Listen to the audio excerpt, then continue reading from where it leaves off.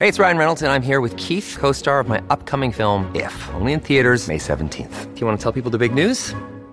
All right, I'll do it. Sign up now and you'll get unlimited for $15 a month and 6 months of Paramount Plus Essential Plan on us. MintMobile.com/switch. Upfront payment of $45 equivalent to $15 per month. Unlimited over 40 gigabytes per month. Face lower speeds. Videos at 480p. Active Mint customers by 531.24 get 6 months of Paramount Plus Essential Plan. Auto renews after 6 months. Offer ends May 31st, 2024. Separate Paramount Plus registration required. Terms and conditions apply if rated PG.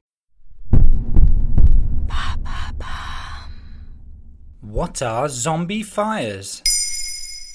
Thanks for asking. Believe it or not, some fires are able to smoulder for months underneath snow, even when their flames have been extinguished above ground. Researchers and forest rangers have been aware of the existence of these zombie fires in the Arctic Circle for many years now, but a study published in Nature magazine on May 19th revealed the full extent of the issue. It turns out the threat they pose to boreal forests and the climate as a whole is greater than we previously knew.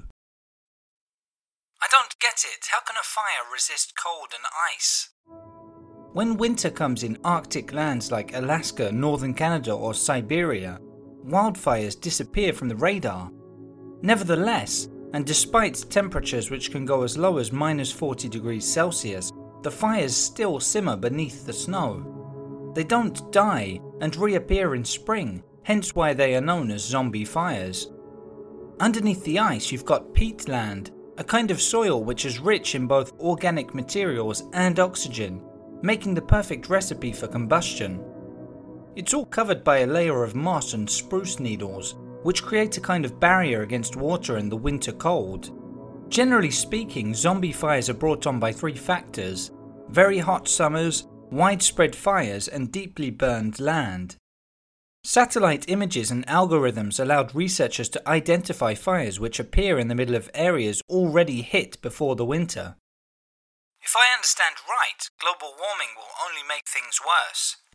Indeed, that's the main source of concern around zombie fires. While they generally only account for 1% of burned land, that figure can rise to nearly 40% during very hot years. For example, the Siberian summer of 2020 was particularly striking in this regard.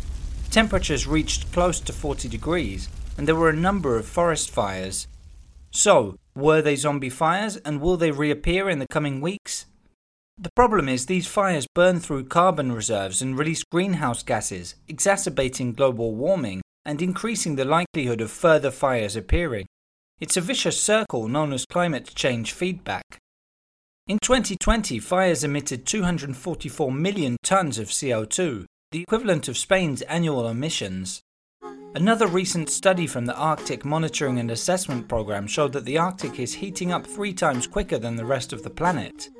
This has dramatic consequences for the region's fauna and flora, as well as the 4 million people who live there. Don't forget the rest of the planet too, which is affected by rising sea levels. So to prevent the future from turning into a real-life zombie disaster film, it's increasingly urgent to protect forests and reduce greenhouse gas emissions. There you have it. Now you know what zombie fires are. In under 3 minutes, we answer your questions. What would you like to know about? Use the comments section to ask your questions on the podcast platform.